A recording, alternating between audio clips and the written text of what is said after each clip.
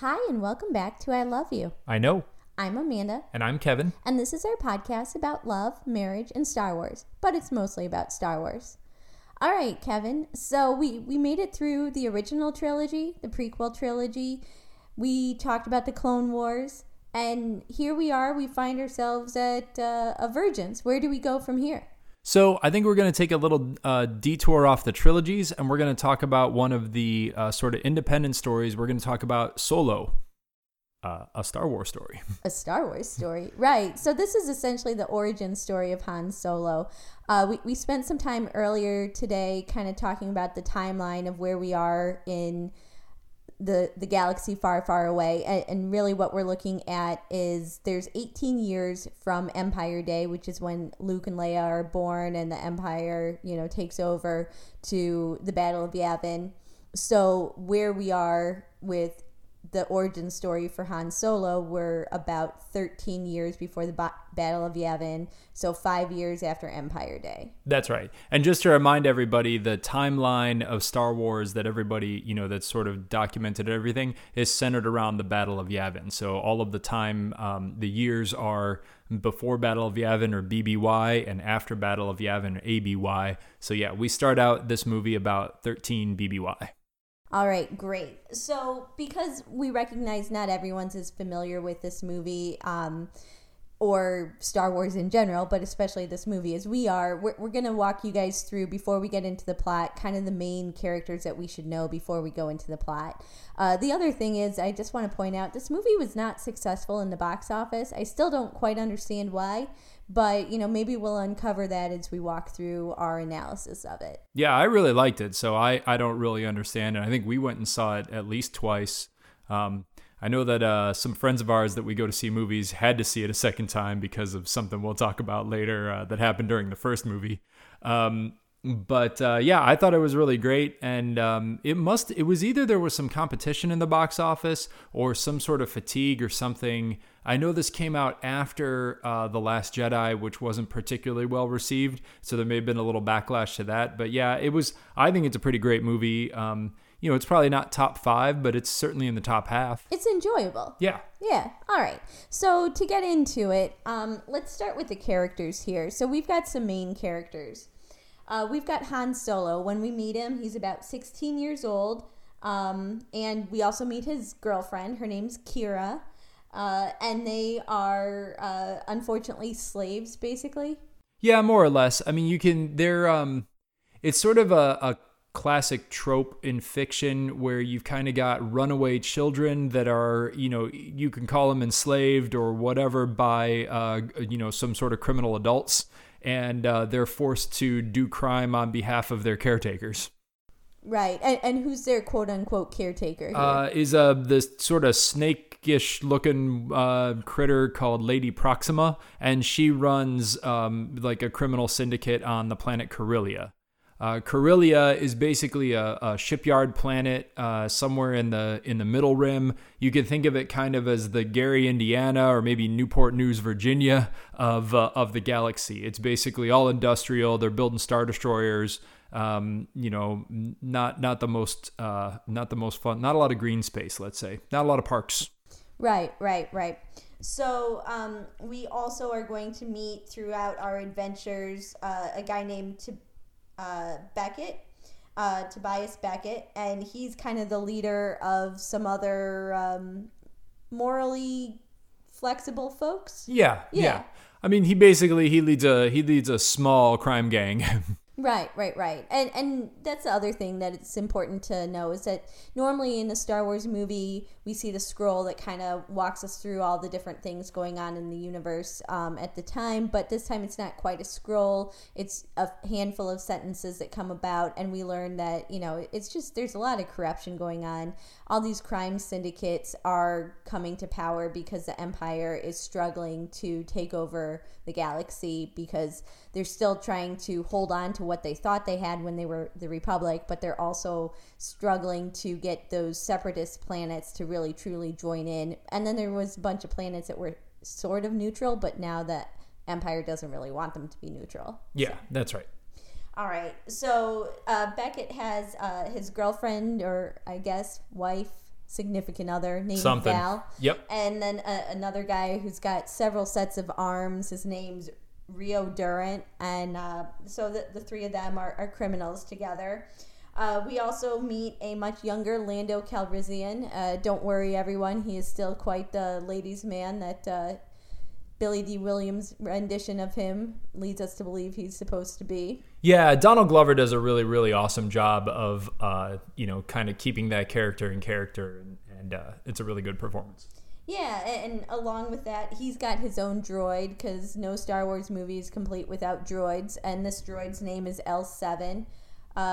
She is the first female droid we've really had any significant screen time with, and she's a character. She is quite a character. She's very independent. She's kind of she has this whole like droid rights kind of deal going on. But she also has she has some romantic feelings for Lando and feels like he has romantic feelings for her. And this is probably the first time that we've seen, she's got a lot more personality than a lot of droids, probably on par with R2-D2, except she speaks basic. And so you get a little bit more flavor of it. But her and Lando's relationship is probably the first time that we've kind of seen a potential romantic relationship between a droid and an organic being. Right, because before we've seen them be like co-workers, possibly friends. We've seen the like dog-puppy type relationship with BB-8, but now we might have a romantic relationship with a droid. We also get to meet Chewbacca, which is fantastic. So we get to track Han and Chewbacca's relationship as that evolves. We also meet two other very interesting characters that we'll get into when we talk about the plot. But the bad guy, or so we learn to be part of the bad guy, is this guy named Dryden Voss. And he's the same guy that plays Vision in the Avengers movies. So in case you're wondering, wait, where do I know that guy from? That's Vision. And then Enfys Nest, and that is a character that we'll just get into when we get to that part in the movie. So we talked about the places, Corellia. There's a handful of other scenes that we'll just kind of go through. It doesn't really matter where we are. They just happen to happen in the galaxy. And then there's Kessel, which is very important and a running theme throughout pretty much all of Han Solo's adventures in Star Wars. Yeah, and Kessel is an interesting planet because it was first mentioned by C-3PO during one of the original trilogy movies. I don't even remember when, but when he's in one of his freak out whining, he says we'll be sent to the spice mines of Kessel, smashed into whatever. And then in the Legends books, Kessel is a sort of a recurring theme in Legends. Kessel is a planet not far from Corellia, surrounded by a set of black holes called the Maw. And the whole thing about getting to Kessel is you have to fly through, around, or near these bunch of black holes. In this movie, they sort of change it up, and it's this thing called the Maelstrom, which is a gas cloud full of carbon bergs, they say, which are like sort of planet-size rocks that are smashing into each other, and there's one safe way to navigate through it, and we'll talk about what that means later. But Kessel just holds a kind of a special place in a lot of the canon. So, and then of course, the most famous reference to Kessel is Han Solo saying he made the Kessel Run in 12 parsecs, which, a parsec being a unit of distance has always been a thing of like, what does that mean? And when we talk about the plot, we'll talk about what that actually means here. But they finally put a canonical explanation on why he measures it in terms of distance and not in speed or time or any other kind of measure. Right. And then the last thing, just to kind of round out the basics so that we're prepared to talk about this movie, is there's a handful of things that come up. The first being the Millennium Falcon. That's the ship that we've seen them on since the beginning. That this is Han Solo's ship. How does he get it? Because the movie does not begin with Han Solo flying the Millennium Falcon. So we've also got those dice that Han hangs. So we're going to see the origin of that as well. Coaxium, Kevin, you want to tell people what that is? Yeah, so coaxium is they call it hyperfuel. It would appear that it is the fuel for hyperdrives. This is kind of one of the first times that they've introduced the concept of fuel into Star Wars. We've every once in a while heard somebody talk about like we need to refuel, or I think at one point Obi-Wan Kenobi stopped on a planet during the Clone War and said, I need to refuel and use this as a base. But we really don't talk about fuel as much in Star Wars, and we don't really talk about the technology of hyperdrives, but coaxium would appear to be the fuel for hyperdrives, and it's incredibly unstable, as most fuels are, and highly explosive. So, that's a fun thing to have in quantity. Right. So we'll get to why that is an important development later. We also learn about this card game called Sabacc. What is it, like poker, would you say? It's more like Baccarat, I think, but it's a game that, again, has been, commonplace through the Legends canon. It's been mentioned in places. There are established rules, and I think at Galaxy's Edge they actually sell Sabacc decks. But it's basically a game where it's similar to poker in terms that it has betting rounds and things. You're trying to get a score of positive or negative 23. And the closest to 23 wins. It's got suits and numbers. But it plays like a variety of different combination of games. In this movie, they play with basically paper cards like we would play with playing cards. In a lot of the books, they refer to electronic cards, where during the game at various intervals, the cards can change, which adds yet another element of chance and makes it really just purely a bluffing game. In this, for reasons, and again, things we'll get into in the plot, they're paper cards, and that's relevant. But yeah, it's basically your basic card game. People play it, people cheat at it, people bet insane things on it. And it's one of those things that fuels the underworld of the galaxy. Right. And so, speaking of the underworld, nice segue there, Kevin. We've got the crime syndicates, and there's probably half a dozen kind of running different scams across the galaxy. And two that are important to keep in mind for the movie here is Crimson Dawn and the Pikes. And we met the Pikes in the Clone Wars. That's right. So the Pikes are a known crime syndicate. And most of these crime syndicates run spice, which is essentially drugs. It's just that it's sort of the generic galactic term for drugs. And then they'll run weapons and other things. Yeah, I mean, the main crime syndicate. So the Pikes, we met in the Clone Wars. The Crimson Dawn is something sort of new in this movie. The Hutts, just to round it out, are another, big sort of crime family. And you can think of each of these as like different mafia groups, in our world.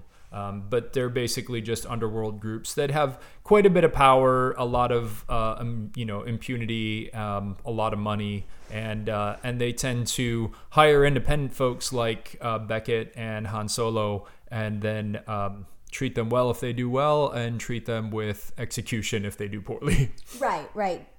We remember seeing Han Solo frozen in carbonite as part of Boba Fett's bounty form. So yeah, don't mess with the crime syndicates. So, yeah. Not surprisingly, the first thing that we see when the movie starts is the beginning scroll, and it says, "It's a lawless time." And it is, and then that sort of segues into Han Solo doing some crime on behalf of Lady Proxima, or trying to anyway. He opens the movie with he's supposed to be trading some coaxium for some credits, and I guess the people that he's selling the coaxium to take his goods and don't give him the money, but he manages to sneak one of the vials of coaxium into his own pocket, and then makes his way back to Kira with it. Yeah, literally no honor among thieves here. So, we've got him. He's stolen this coaxium. It's probably good for between 600 to 800 credits, which what we learn is that he and Kira are in love with each other, and they want to run away. They want to stop being under, the control, and they think that they can somehow bribe their way out with this. Yeah. And, there's a whole chase scene. They escape from Lady Proxima's sort of like, lair or whatever, and run away from her goons, get to Coronet Spaceport. Coronet's the capital of Corellia. And they don't have ID chips. They don't have passports, and they don't have a ticket. You're not allowed to get into the boarding area without an ID chip or a boarding pass. And they bribe an Imperial guard to let them through the gate. And just as they're passing through the gate, Han makes it through, and Proxima's goons grab Kira and pull her back to the other side. And then the bribed Imperial officer sounds the, security breach alarm. Again, no honor among thieves. Yeah, no honor. There's really no honor among anybody in this whole situation, honestly.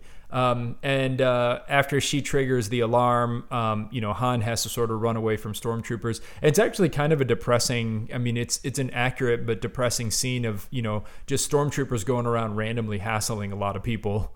Right. It kind of reminds me of some movies I've seen that depict World War II scenarios in Europe where they're asking for people's papers, looking for people who look a certain way. It's just really unsettling and just kind of lends that entire tone of desperation in the galaxy at that time. One of the things that we learn is that Han is quick on his feet, and he's also a romantic. We learn about that. He's really hopelessly in love. Yeah, and I mean, as she's being taken away, he kind of says, "Hey, I'll come back for you." I'll come back for you, and then he's trying to figure out for the next several years how to get back there to save his girl. Right, and so at this point, Han is going to be caught if he doesn't find a way to hide. So he steals a cloak from somebody, he steals a hat off another person, and he's trying to blend into the crowd. But there's just too many stormtroopers. He doesn't know his way living on the outside. We don't know the last time he was living as a free person. We don't know when that was. And so he's really struggling. And what does he see? He sees a billboard TV screen basically telling him, join the Imperial Navy, learn how to fly. And he's thinking, I could do that. I've always wanted to be a pilot. Yeah, and it seems like kind of his only way out. He has no way to get on board like a commercial ship. And so he decides to enlist in the Imperial military. It is kind of funny, the like little screen showing that video is playing the Imperial March that we all know and love as their sort of recruitment song, which I thought was a nice little touch. I agree. I thought that was funny. It's supposed to inspire, doom and gloom and fear and all of that, but really it was supposed to suggest that they should, feel patriotic and join the Imperial Army. Yeah, I mean it's a pretty good military march song, honestly. It's not the worst. Sure. We played a lot of that in marching band. Right? Yeah. So he goes in and he enlists and he says he wants to be a pilot, and then there's sort of a scroll and it says 3 years later. And we find him not flying. No. Turns out if you want to be a pilot, you have to, be respectful. You have to pay attention to orders. You have to do as you're told. And he's not good at that. Yeah. There's actually a deleted scene that I watched from the movie where there was some situation where he was out flying and he disobeyed orders, I think, to save some fellow pilots. And when he's brought up for court-martial, he kind of smarts off and is like, well, look, I took out all the enemies and I saved all these, other pilots. And they're like, yeah, but you disobeyed orders again. And he gets kicked out of the Imperial Navy and sent to basically be an infantry trooper. And this is the first time that we see that the Empire has ground troops that are not stormtroopers. He's not a stormtrooper. He's less than a stormtrooper. Which has got to be pretty brutal. Yeah, I think at one point they referred to them as cannon fodder, basically. Yeah. And even some of the officers that are down there with him that aren't stormtroopers, I mean, they're just getting blown up left and right. So they're on some planet, and they're trying to put down some sort of insurrection or to their words, liberate the planet. But I think they're really just trying to take over Imperial control of some random planet. Right, and it's just a mess down there. The battle is unpleasant. Han definitely doesn't seem to love what's happening, and the commander of that unit dies, and then all of a sudden, who steps up but Tobias Beckett, and he starts calling the shots. And it doesn't really make a lot of sense because he didn't look like he was expecting to be calling the shots. And eventually, Han kind of catches on to that. Yeah, and I mean, he starts calling the shots because he's wearing the armor and uniform of an Imperial captain. Obviously, doesn't take Han a ton of time to realize that the laser burns in that armor right in the chestal area probably indicate that it was stolen from somebody and that he's not truly a captain and that he's actually part of a crew doing some sort of mischief. And Han volunteers to join them. And Beckett and company don't really want any help at this point and turn him into the other Imperials as a deserter. Right. And so we already knew from A New Hope that Han Solo starts out as a morally ambiguous character. And, he winds up throughout his path becoming, for the most part, morally righteous. But, how did he get to that morally ambiguous phase? And this is where we see it. We see him making those types of choices where he's looking to protect himself as his number one objective is make sure he's okay so that he can go back for Kira. And that means joining up with these clowns in, stolen uniforms off dead guys. And instead he gets turned in. He gets thrown into a dungeon with this monster, basically. Yeah. So. And so this monster comes out of the shadows, and it turns out it's a Wookiee. It's a hungry Wookiee. It's a hungry Wookiee. The stormtroopers say they haven't fed him in like 3 days. And he starts beating on Han until Han starts speaking Wookiee at him. Not well, but enough that the Wookiee, who is, of course, Chewbacca, understands him, and they work together to escape the little dungeon, take out the guards, and then start running away. And Han sort of drags Chewbacca with him toward Beckett and company because he knows that they're on the planet to steal basically a ship that lifts AT-ATs and other large things. They call it an AT hauler. And he and Chewbacca go running after them, sort of wave them down. And the Beckett crew hesitate for a minute, but then Rio convinces them that having a Wookiee on their team wouldn't be the worst thing in the world. Which, I don't know if you noticed the line a little bit after they get picked up. Han says, yeah, he says to Chewie like something like, yeah, they picked me up. They picked you up just because of me. Well, it turns out that's actually not exactly true. They picked up Han because of Chewie. Right. And Rio, his line is something to the tune of, you've never slept so well unless you've snuggled with a Wookiee or something. Curled up in a Wookiee's lap, I think is what he says. Yeah. Which makes me just kind of wonder, when did that happen? Yeah, I mean, I don't know. There's still a number of Wookiees in the galaxy. And so, Rio, I don't know how old Rio is, but he seems like he's been around. So, maybe. He's a fun-loving guy. Yeah, for sure. But for all of our experiences with Wookiees up until this point, they were on Kashyyyk, they were fighting, with the Republic. Chewbacca was enslaved in prison. We're going to see some other Wookiees later as well. So, it doesn't really seem like they had a lot of time for snuggling. Probably not, but, But here we are. But maybe here we are. It's just like an urban myth or something. Yeah, I mean, maybe it's just an expression. Who knows? Yeah, who knows? So what is it that they're going to go do? So after they kind of get off the mud planet, they're sitting around a campfire and they're talking about the job, and they're basically doing a classic train heist. There is an Imperial train that has an entire train car full of coaxium that's worth oodles of money. And they're going to, do your pretty standard, sneak up on the train, land on top of the train, uncouple the cars. They have some needlessly complicated thing that involves blowing up a bridge for some reason, but they're basically going to steal a train car full of coaxium. That's the job. Right. And I personally think the scene goes on a little bit too long, but that's par for the course with all Star Wars chase movies and that kind of thing. So. And to be honest, most train heist scenes, from Firefly through many others that I've seen in Westerns and in Western sci-fis, train heists seem to always take a little bit longer than they should and come down to the wire. But, the long and the short of it is, in the course of this train heist, a couple of things happen.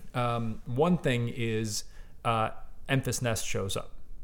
Right, and we learn that Enfys Nest shows up repeatedly during this gang's criminal activities. Yeah, and so Enfys Nest is described as a gang of marauders. She brings probably about 7 or 8, partners with, and they've been sort of following behind Beckett and stealing his jobs out from under him for some reason.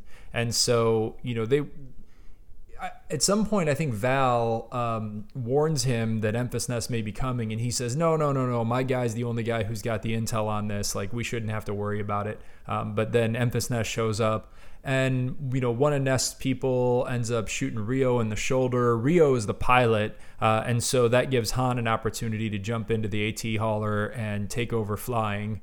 And then The battle continues right up to the last minute. Unfortunately, Val has to blow up the bridge with herself on it. Rio does not recover from his shoulder injury. And then the Nest folks and Han tussle over the train car full of coaxium. So they've got ropes in it. He's got ropes on it. And what do they do? Well, as you mentioned earlier, coaxium is highly volatile, so big boom. Yeah.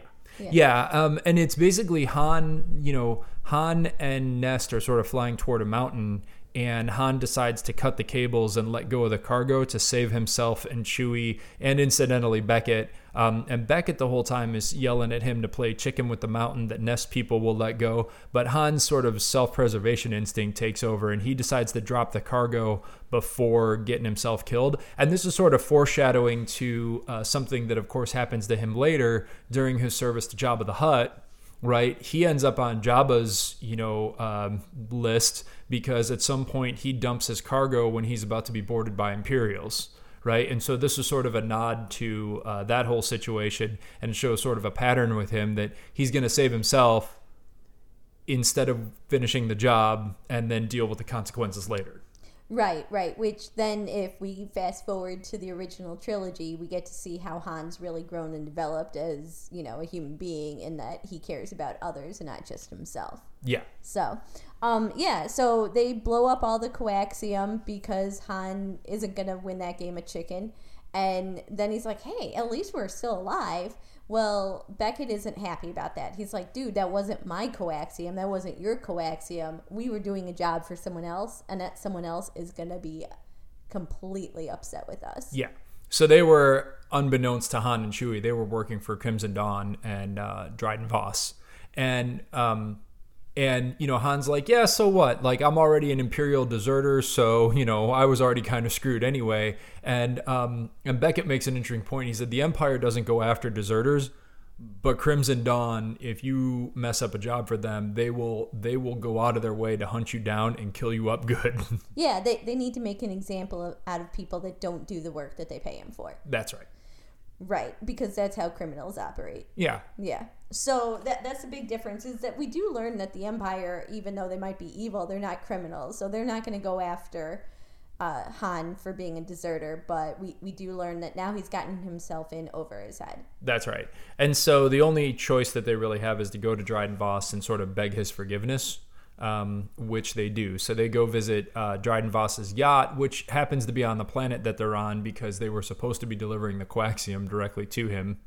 And Dryden Voss's yacht is, it's a weirdly vertically oriented spaceship. But it's basically at the top of the ship. There's a big party room, and we have another classic Star Wars room full of creatures situation. So we get a little pan around. The singer is some sort of like woman dressed in gold, and then the thing like singing a duet with her is like a frog in a jar, because why not? Right. It's very similar to when we meet Jabba and he's got all those people hanging out with him. Yeah. It's just a little bit more upscale because we're in a yacht and not a cave. Yeah. Yeah. Yeah. But it has a lot of the same like kind of scenic feel of Jabba's palace or the cantina or a few other, scenes, Maz Kanata's tavern when we get to that. But yeah, so they go in there and they meet with Beckett, and while they're waiting for Beckett, it sort of pans over and one of Beckett's assistants says he's finishing up with the regional governor, and his finishing up is him stabbing the regional governor in the chest.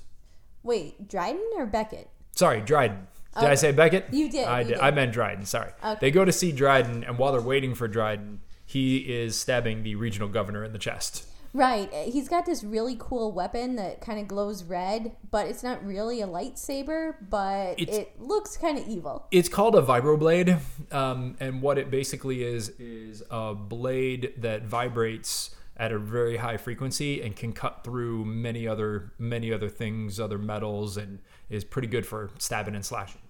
Right. And so Beckett tells Han to stand around, don't talk to anyone, don't get in any trouble, and Han's like, well, maybe I'll, have some shrimp cocktail and a drink or something.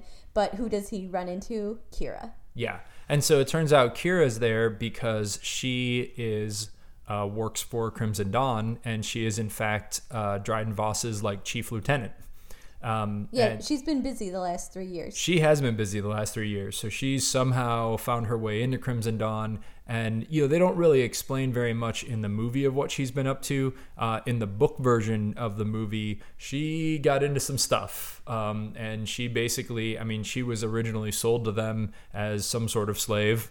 And she worked her way up through the organization and is now lieutenant to Dryden Voss and his basically most trusted assistant. And so she's sort of chatting with Han Solo when Dryden comes out, and they have a little bit of a reunion. And Han's like, "Hey, I was coming to rescue you," and she's like, "You were doing what now?" Yeah, she's like, "No, that was ages ago. We've both grown up so much from that. That's all in the past." And she's trying to not admit to what her current lifestyle entails. And so they all wind up in front of Dryden, and really, Beckett knows that they can't just tell you, dude, we can't do this. We can't give you your coaxium. He knows that they're all going to die if that's the case. But Han, like we know earlier, and we'll see again, is quick on his feet. And he suggests, well, what if we could get you some coaxium? Maybe not the coaxium from the train car, but other coaxium. Would that work? And Dryden Voss is like, I'd take that coaxium. That's fine. But the only thing is, they don't know where to find any. But right. They know where to find unrefined coaxium. Right. And so they talk about finding unrefined coaxium on Kessel, which is a viable plan, except that Kessel is run by the Pikes. The Pikes are in an uneasy truce with Crimson Dawn. Crimson Dawn can't disrupt that. And just when they're about to get executed, Han and Beckett are like, whoa, wait a minute. We're not in a truce with anybody, so we could go do it. They would know that we're working for you. And then if we fail, we die. And if we succeed, you get your coaxium. And Dryden's like, okay, sure. Kira, what do you think? And she says, yeah, that seems like a reasonable plan. He's like, okay, good. You go with them to make sure. Now, I want to point out two things that don't make any sense at all in this whole sequence.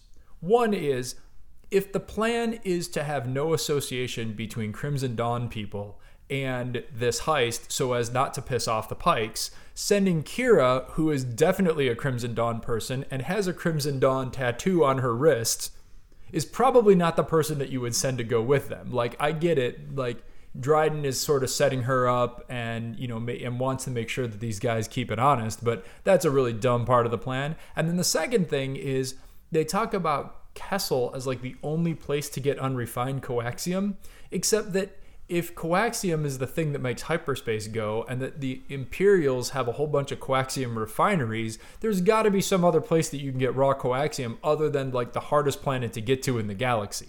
Right, but I think we talked about this earlier, is that, yeah, it's a hard planet to get to, and as a result, it's one of those planets that doesn't have too many Imperial entanglements, and it also doesn't have, a lot of people just hanging out there either. So this coaxium is basically theirs for the taking if they can get there. Yeah, I think that's why they end up going there, but the way that they talk about it is almost like this is the only place you can get it, and that doesn't seem very reasonable. But right, but so they've all come to an agreement. They're going to go. I think it's foolish for Dryden to send Kira with Han, knowing that they've got a past. I mean, they own up to it at the very beginning.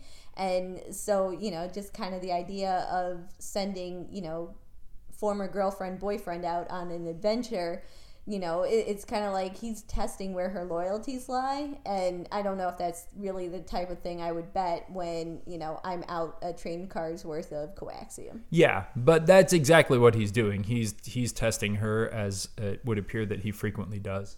And so the last thing that they need to bring this whole thing together is a very fast ship, because you need a fast ship to get in and out of Kessel in any reasonable period of time. Because apparently when and this is my last gripe about their convoluted plan, is that when you have raw coaxium, you need to keep it warm.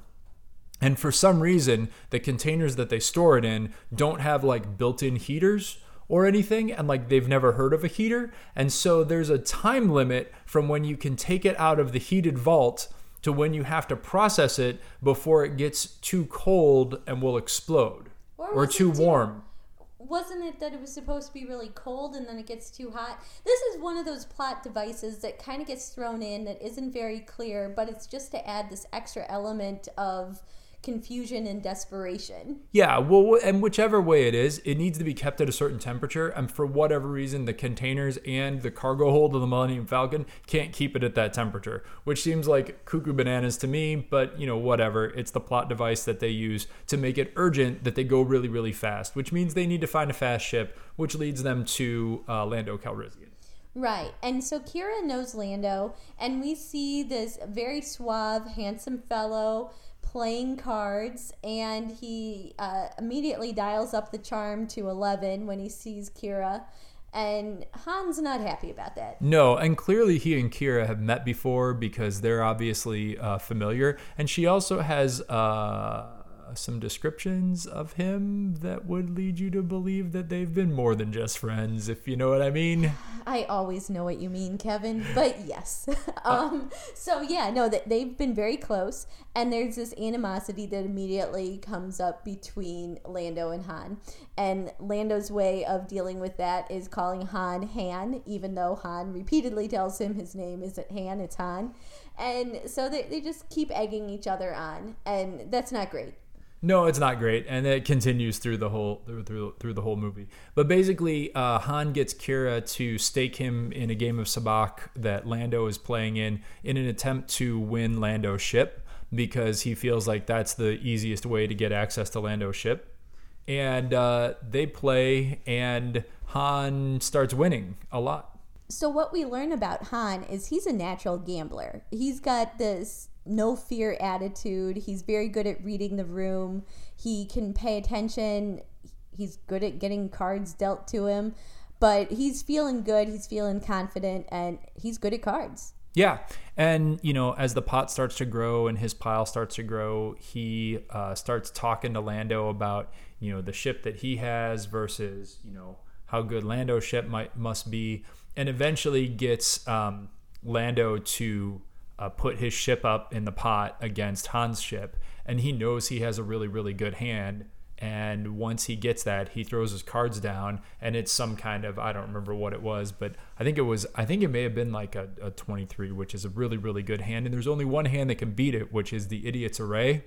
And what does Lando have? The Idiot's Array. That's right. So all of a sudden now Han loses everything. Lando, in theory, gets Han's ship, which he doesn't actually have. Right, which is kind of a funny scene because Lando's like, I'll take your ship now, and Han's like, well, about that ship, I don't really have it, so he was bluffing with his bet altogether. That's right. And that's when sort of Kira steps in and says, hey, Lando, actually, this guy works for me, and we're doing the Kessel Run, and the reason we were trying to gamble for your ship was we heard you're retired. And he was like, am I retired? I don't know, maybe I'm not retired. And then, they sort of haggle for whatever. Yeah, Lando wants like 40% of the cut or something like that, and Beckett kind of talks him down, and they agree to 25%. That's right. And so then they head down, they pick up L7, which is sort of the first time we meet her. She is trying to convince, there's like in this gambling parlor, there's also a droid fight ring. Yeah, and the bar won't serve droids, which is kind of weird because it's like, why are droids drinking?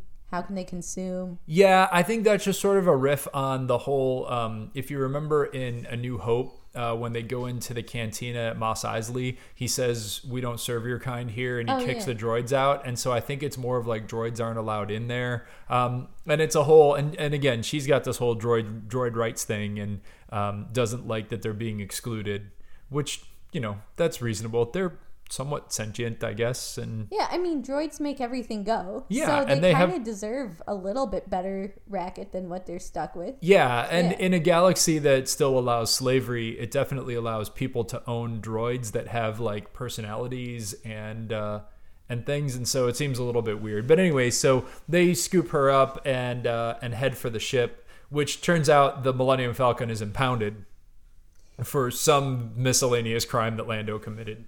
And he convinces the guys the gang to help him unimpound his ship. And then they head off to do the Kessel Run. Right, and we kind of see once Han gets on the ship that his eyes are super big. He's like a kid in a candy store. He's never seen such a cool ship. This is exactly what he dreamed of when he dreamed of growing up and becoming a pilot, was being on a ship like this. That's right. Whether or not he thought he was going to be a smuggler or, involved in some crime syndicate, still he didn't really care, but he envisioned flying on a ship like this. That's right. He also reveals at some point that the Millennium Falcon is a Corellian YT-1300, and it is a model of ship that Han's father worked on before he was laid off and then at some point died. And so he has a little bit of an attachment to it because it's from Corellia. So off they go to fly into Kessel, and basically the way in isn't all that eventful, but it sort of sets up what goes on. And what L7 describes to everybody is, in order to get to Kessel, you have to fly through hyperspace to this thing called the Maelstrom, and then follow a very specific pre-charted course through the Maelstrom that involves a little bit of regular space flying, a little bit of hyperspace flying, and the distance from the entrance to the planet is 20 parsecs. And so they follow the prescribed path to get to Kessel, and they come up with a plan of how they're going to get into this sort of illegal spice mining / coaxium mining for some reason thing that's owned by the Pikes, and steal the coaxium. Right, and people lose track of the mission while they're here. That's the problem, is they're seeing different things happen. And they get split up, and L7 winds up seeing all these droids enslaved. They're on a timeline. Like, they can't dawdle. Like, they need to hustle. Yeah, but L7 instead decides to start a droid / enslaved people revolution. She rips the restraining bolt off this one droid, tells that droid to liberate the remaining droids, shuts down a lot of the security features, and so starts a slave riot and a droid riot. They start smashing equipment. Things get all crazy. And meanwhile, Han and Chewbacca get separated because Chewbacca finds a bunch of other Wookiees that have been enslaved in this place and decides to try to help them. And so they leave it up to sort of Han to gather up the coaxium and get it out in the middle of the slave riot. Right, and Lando's there too, and the last thing you need are people shooting guns with all this very volatile, unrefined coaxium. That's right. But in the end, the Wookiees help Han escape with the coaxium. They load it onto the Millennium Falcon. Interestingly, the Millennium Falcon, and this is something that I mentioned when we were watching it, and it always bothered me about it, it's a cargo ship, but the only entrance exit ramp that it appears to have is that one ramp that you see all the time that can fit one person at a time. So they've got these cylinders of coaxium that instead of going into the cargo hold, they're loading them on one cylinder at a time up the boarding ramp, which seems like just not a very good cargo ship architecture. But the Millennium Falcon literally doesn't have a cargo lift, which is very weird for a cargo ship, but whatever. It's a freighter, but is it? I don't know. Doesn't matter. And in the process of their escape, L7 gets shot several times. Right, and that's where we see Lando show a concerning amount of emotion for her. And he wants to go and save her, and so he's trying to bring her body, I guess, is that what we're going to call it? Sure. Bring her body onto the Falcon, and he's going to try to fix her and repair her, but he keeps breaking her even more. Yep. Which isn't great. But the other thing is that L7 is the mathematician of plotting their flight plans. So, they kind of do need her.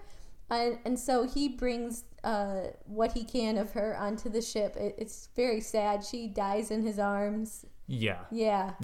He has basically her head and part of her torso, and she kind of freaks out and dies. And meanwhile, Han takes off, is flying away from this whole thing, and they've got now the clock is ticking on this coaxium for, again, plot reasons, and they get out into the Maelstrom. Because L7 plotted their way in, Han sort of starts following it in reverse on the way out, and what does appear but a Star Destroyer blocking their path. And Han's like, no, the Empire's not going to bother sending out TIE fighters for a little freighter like us, as 5 TIE fighters appear out the belly of the Star Destroyer. So Han decides to take what he calls a shortcut into the uncharted parts of the Maelstrom and leads the TIE fighters on a pretty epic long chase. Which I think a really nice touch in this is they play the same music backing this as his escape through the asteroid field in Empire Strikes Back. And so he's dodging asteroids and dodging TIE fighters in a very similar way with the same music, which is a pretty cool, a cool moment. But they end up, in the middle of the Maelstrom and realize that they have no way out. And so Han comes up with the idea to wire L7's brain into the Millennium Falcon so that she can plot a course out of the Maelstrom. Right. It does kind of make you wonder why they don't have computers built into the starships. Because, like, in Star Trek, there's a computer in every ship that can do everything. But if you don't bring a droid in Star Wars, your ship's not able to do much. Well, the ships in Star Wars have Navi computers, but they really only operate on known star charts and like pre-programmed routes because they have droids, and the droids have a little bit more compute power. I agree with you. Like, you would think your ship should have a lot of compute power, but L7's got some special amount of compute power, I guess. I don't know. Doesn't matter. It's a thing. It's a plot device. So L7 gets wired into the ship just as they encounter some sort of a gravitational singularity and some sort of space critter that tries to eat them. Doesn't matter. And just at the last minute, they're getting sucked into the singularity, and they tell Beckett to inject a drop of raw coaxium into the fusion generator to make them go more. Yeah, because they need to go faster. Or something, whatever. And it's whatever. It's silly pseudobabble nonsense. But anyway, long story short, they escape the Maelstrom, but the shortcut only takes them 13 parsecs of distance to get out instead of the normal 20, which is where we get our famous, I did the Kessel Run in 13 parsecs. I thought it was 12 parsecs. Is it 12? I thought he said 13. I thought it was 12. Yeah, whatever. It's less than 12? 12? 13? I don't know. Doesn't. It really does matter. It does and matter. I should know this. That's really disappointing now. But whatever. Anyway, they do it in shorter than 20. They do. And they find themselves basically almost crash landing onto the planet with the refinery. And they're like, oh my gosh, this coaxium's gonna blow. You guys better refine the what out of this. And for whatever reason, the people on the planet are like, oh yeah, we'll do this right away. We didn't know you were showing up or anything. Yeah. But they somehow make room for it and get it done. It's, like if I was flying a plane and just decided I was going to land at DFW, but I didn't have a flight plan or anything, and yet they'd still have a terminal ready. Like, that doesn't make any sense. Not really, but whatever. It doesn't matter. It doesn't matter. I say that a lot about this. It's just fun plot. But they're on this planet that has sort of an abandoned refinery that they can use. And so they do this. And while this is refining and they're waiting for Dryden to come pick it up, who shows up but Enfys Nest? Those guys again. Yeah. And Han tries to bluff his way out of the Enfys Nest encounter, and it doesn't go very well. Han just basically takes the Falcon and flies away. Lando does. Oh, sorry. God. Lando flies away, leaving them sort of high and dry.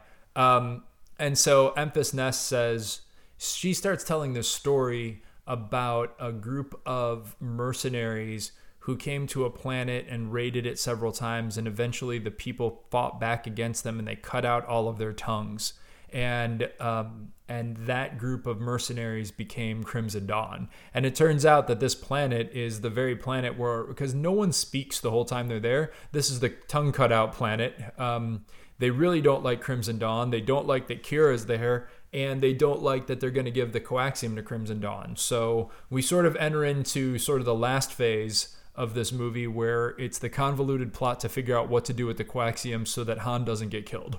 Right, and so Kira is starting to feel a little bit bad. We see her hide her Crimson Dawn tattoo. We start seeing just general panic amongst our criminal friends here, in that they're trying to figure out, how do they save their own skin? How do they not, put the coaxium in the wrong hands? But how do they also not really like join the rebellion? Because that's not really what they're in for. They're all in it for themselves. That's what we know. That's right. And basically, Enfys Nest says, if you don't give me the coaxium, I'm going to kill you.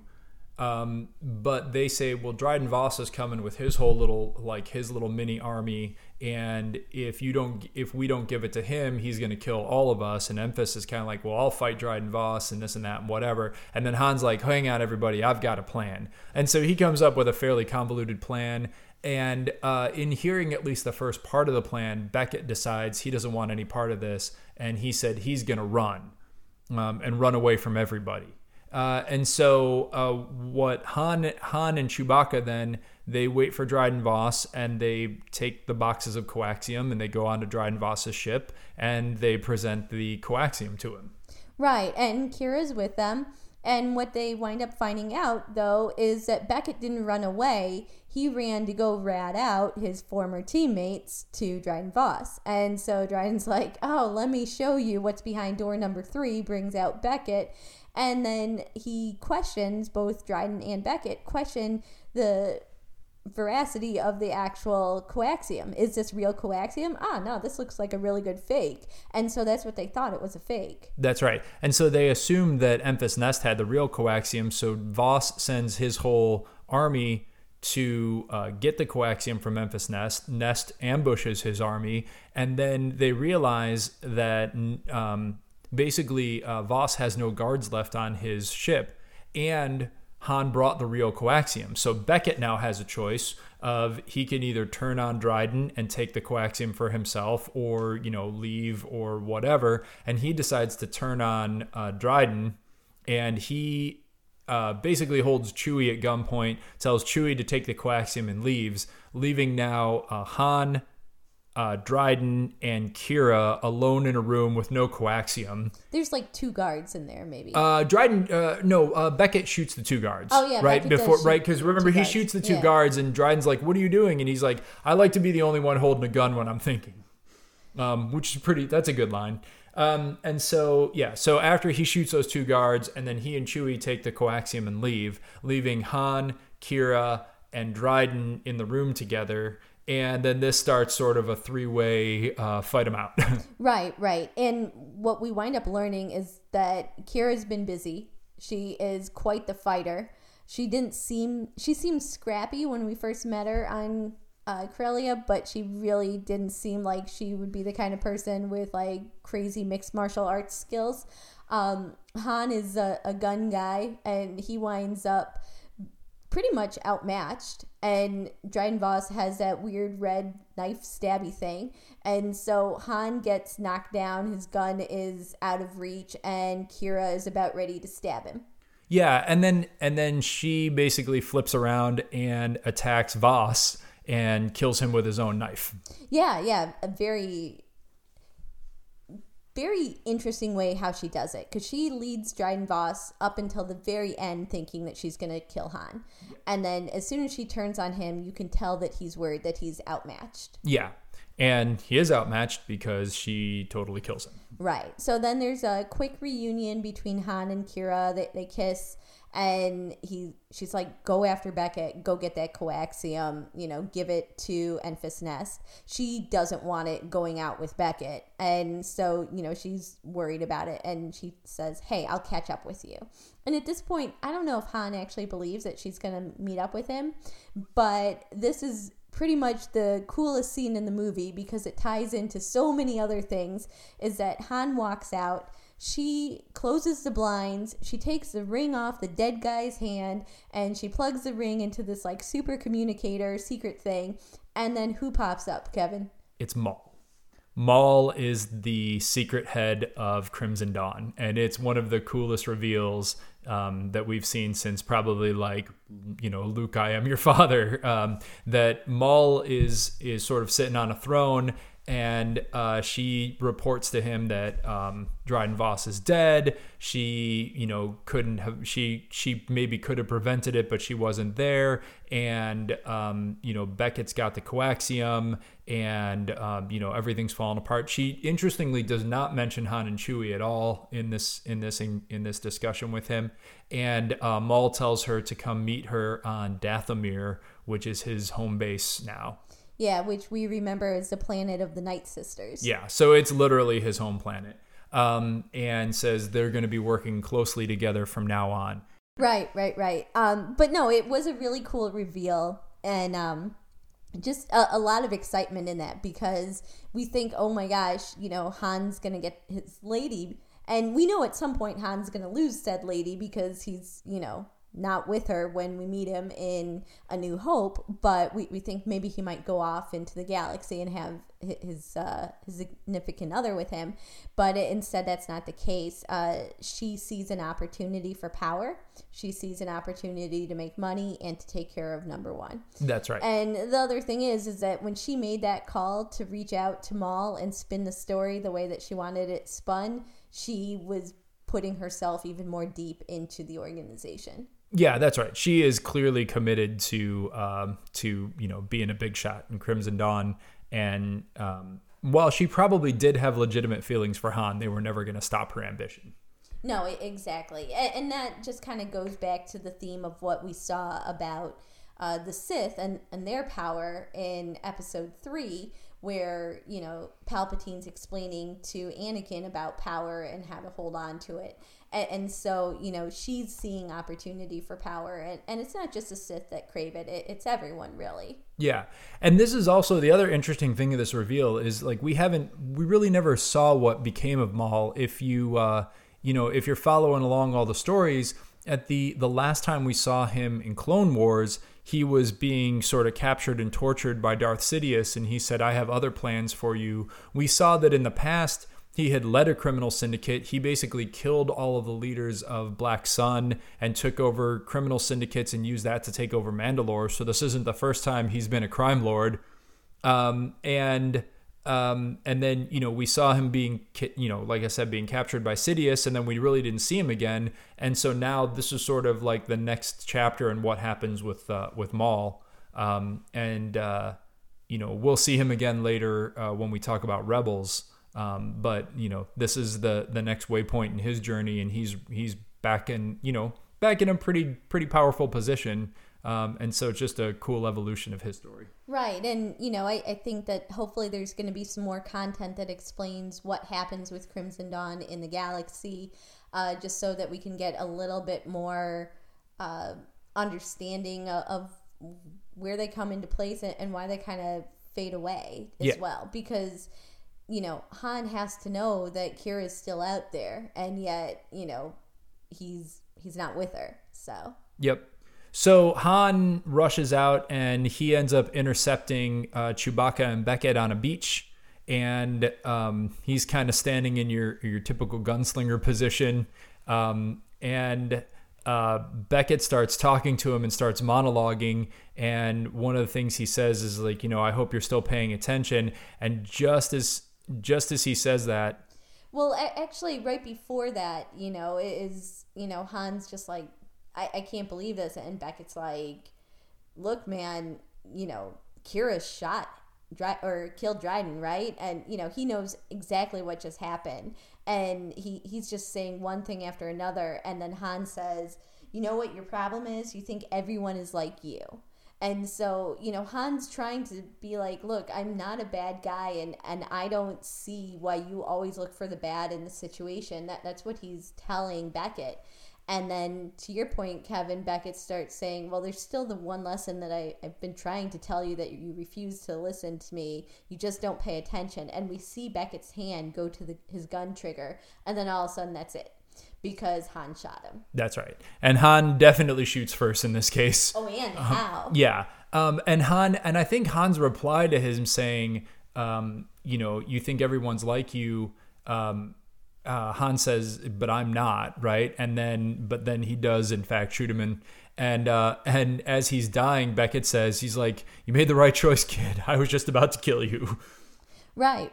Yeah, no, Han basically holds his friend slash mentor in his arms, watching him die as he shot him.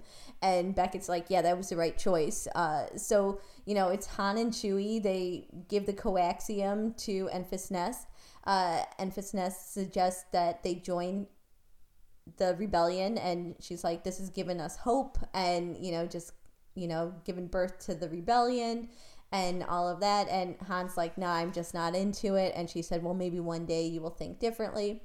And he and Chewie start walking away. They don't have a ride off the planet, so I guess they're gonna hitchhike somehow throughout the galaxy. But yeah, it doesn't. Another doesn't matter. Presumably, some of Emphasis people probably have ships because they keep popping up in places, and you never really see their ships. So I used to just assume that they've got some kind of ship stash somewhere. And then the movie kind of ends in a brief scene where it's on some tropical planet. You hear Lando talking. There's another card game going on. Yeah, he's sweet talking two ladies sitting next to him at the card table. Yeah, and Han walks in, and Lando's like, "Oh my goodness, you're alive! Blah blah. Where's my cut?" And Han's like, "No cut." And as he's sort of shaking Lando's hand, he notices he's got a little. Well, he wasn't even gonna hug him. He was maybe gonna beat the you-know-what out of him because he wanted Chewie to take his arms off. But then Han gets a glimpse up Lando's sleeve. Yeah, and he's got a cheater card hiding up his sleeve, the green Psylop that he needed to get the Idiot's Array in the previous card game. So Han goes in for a hug and palms that card off him and then challenges him to a game of sabacc again. Right, because Enfys Nest gave him a tiny little cylinder of coaxium before he left. So he's like, this has got to be good enough to, stake me for a buy-in. And so, Lando's like, I'll take your coaxium. Why not? And so they sit down, they play cards. And once again, we see that Han is very good at playing cards. That's right. And they get, again, to the point where Han is betting his whole pot against the Millennium Falcon. And Lando's like, okay, man. And he reaches for his cheater card, doesn't have it. And then Lando flips over a pretty decent hand. And Han's like, well, you would have beat me if you had this. And he holds up his cheater card and he's like, but I have this. And then he wins the Falcon, and him and Chewie fly off to some really big gangster on Tatooine who's got a huge job that they want to get in on. Right. This was something that Beckett had kind of mentioned about doing a couple more jobs before, he was going to be able to retire, and one of those jobs was for Jabba the Hutt. So this gangster on Tatooine. So that's how we learn how Han gets roped in with, Jabba the Hutt down the road. There's, about 10 more years until the Battle of Yavin at this point? Yep, that's about right. Yeah, so Han and Chewie, they've got some adventures to go on. They definitely seem to enjoy their time in the Millennium Falcon. You kind of see them really they're flipping every switch. They're super excited to be flying. So, that's where the movie ends. And we see the dice hanging as well. Yeah. And those dice come back a few times, right? Those dice, we'll talk about them when we talk about the Postquels trilogy. Just two Easter eggs that I wanted to call out that we didn't mention through the thing. One is in the scene on Kessel when Han and Chewbacca are sort of escaping their guards. Chewbacca tears the arms off one of the guards and ends up holding up two arms. And then Han says something about great, that uniform would have fit me. And this goes back to jokes several points about Wookiees tearing people's arms off if they get mad. And then the other one is on the beach right before Lando sort of leaves the refinery. He and Han are standing next to each other, and Han says, "That's a hell of a ship," and Lando just looks at him and says, "I hate you." I know. Yeah, and Han says, "I know," which is pretty great line. Yeah. So we haven't really, other than maybe some friendships and some childhood love that, really was just puppy love, and maybe desperate times call for desperate measures because they were both enslaved by the same, tyrant. What do we learn about love and marriage and relationships from this? Well, I think that, like you said, there's a thing about, I guess, kid relationships don't make it through growing up, although sometimes they do. Yeah, we did all right. Yeah, so. We did all right. I think, like we talked about, there's an interesting droid love situation in this one. Yeah, that is interesting. It's better than No, I don't think it's better. Never mind. I'm not going to go there. Okay. All right. And then I think the other one that's really interesting is this sets up the Han and Chewie relationship, and there are a lot of different takes on that relationship. One, Han's the captain and Chewie's the first mate, but I think there's some other interesting explanations. Right, and I think Han and Chewie were basically equals, and I think that we didn't really get that through some of the original trilogy. Yeah. I really like one that floats around on the internet a little bit and everything. Like at this point, Chewie, and they point this out in the movie, that he's 190 years old, right? Yeah. And Han, of course, is this brash 20-year-old or whatever. And there's a point where Chewie finds other Wookiees and he could kind of go off with them, but he kind of is like, Wookiee guys, I gotta go and I gotta take care of this guy. And it's almost like Han's his pet or his not quite his kid, but almost and there's running joke on the internet about how Han's actually Chewie's dog. Right, and you can kind of see that a little bit. Yeah. He's always got to keep an eye out for him. Yeah, and so Chewie's definitely kind of takes on this role of just sort of quiet guardian of Han, and he's always got his back, and he kind of goes along with Han's wacky schemes, but he kind of knows better. He's been around a while. Yeah, because we do learn that Chewie's got to go back to his wife and kids. We thought that he had been captured and he was on his way to get back to his family, but he gets pretty sidetracked. Yeah, a little bit. Yeah. I guess the other thing that we see as far as relationships go is Beckett and Val, when Val's it's been a hell of a ride, and just blows up the bridge. She was so focused on the mission, that had to succeed. They had to get the coaxium, that she was willing to sacrifice their relationship. And so, I guess it was the one time there was maybe honor among thieves, and it didn't work out. Not great. No. Yeah. Yeah. So where does this set us up to go from here? So, this is basically, we're now, 10 years before the Battle of Yavin. I think probably, chronologically in terms of content, the next thing that we run into is Rebels. Rebels starts about 5 years before the Battle of Yavin. So, content-wise, there's 4 seasons of Rebels that take place over about a 4 or a 5 year period. And then Rogue One is the next movie that takes place right before the Battle of Yavin. And then we've come full circle back to the original trilogy. So, this movie, we're not ending on a sad note this time. This is a fun movie. Some folks die, some folks live. Han and Chewie get their ship and they're off having adventures in the galaxy. Right, I agree. And, a lot of the things that we talked about the plot where it doesn't really matter, truly it doesn't really matter. This is about getting to meet the characters, getting to learn about moral ambiguity and how that plays within the galaxy, and just kind of see where these adventures lead people, introduction to characters. I really do think that it was well cast. We enjoyed meeting everyone through it. Yep. So yeah. This is probably there is only one use of the Force in the whole movie, and that is when Darth Maul is talking to Kira. He kind of Force grabs his lightsaber, but this is the least Force influenced Star Wars content. So it's sort of the first piece of content about just regular folks doing regular folk things in the galaxy, even if they're criminals. Yeah, they were pretty much all terrible people. There are no good people left in the galaxy, basically. Yeah. Even Enfys Nest, they're the good guys trying to help, arm the rebellion, and they're, terrorists, basically. Yeah.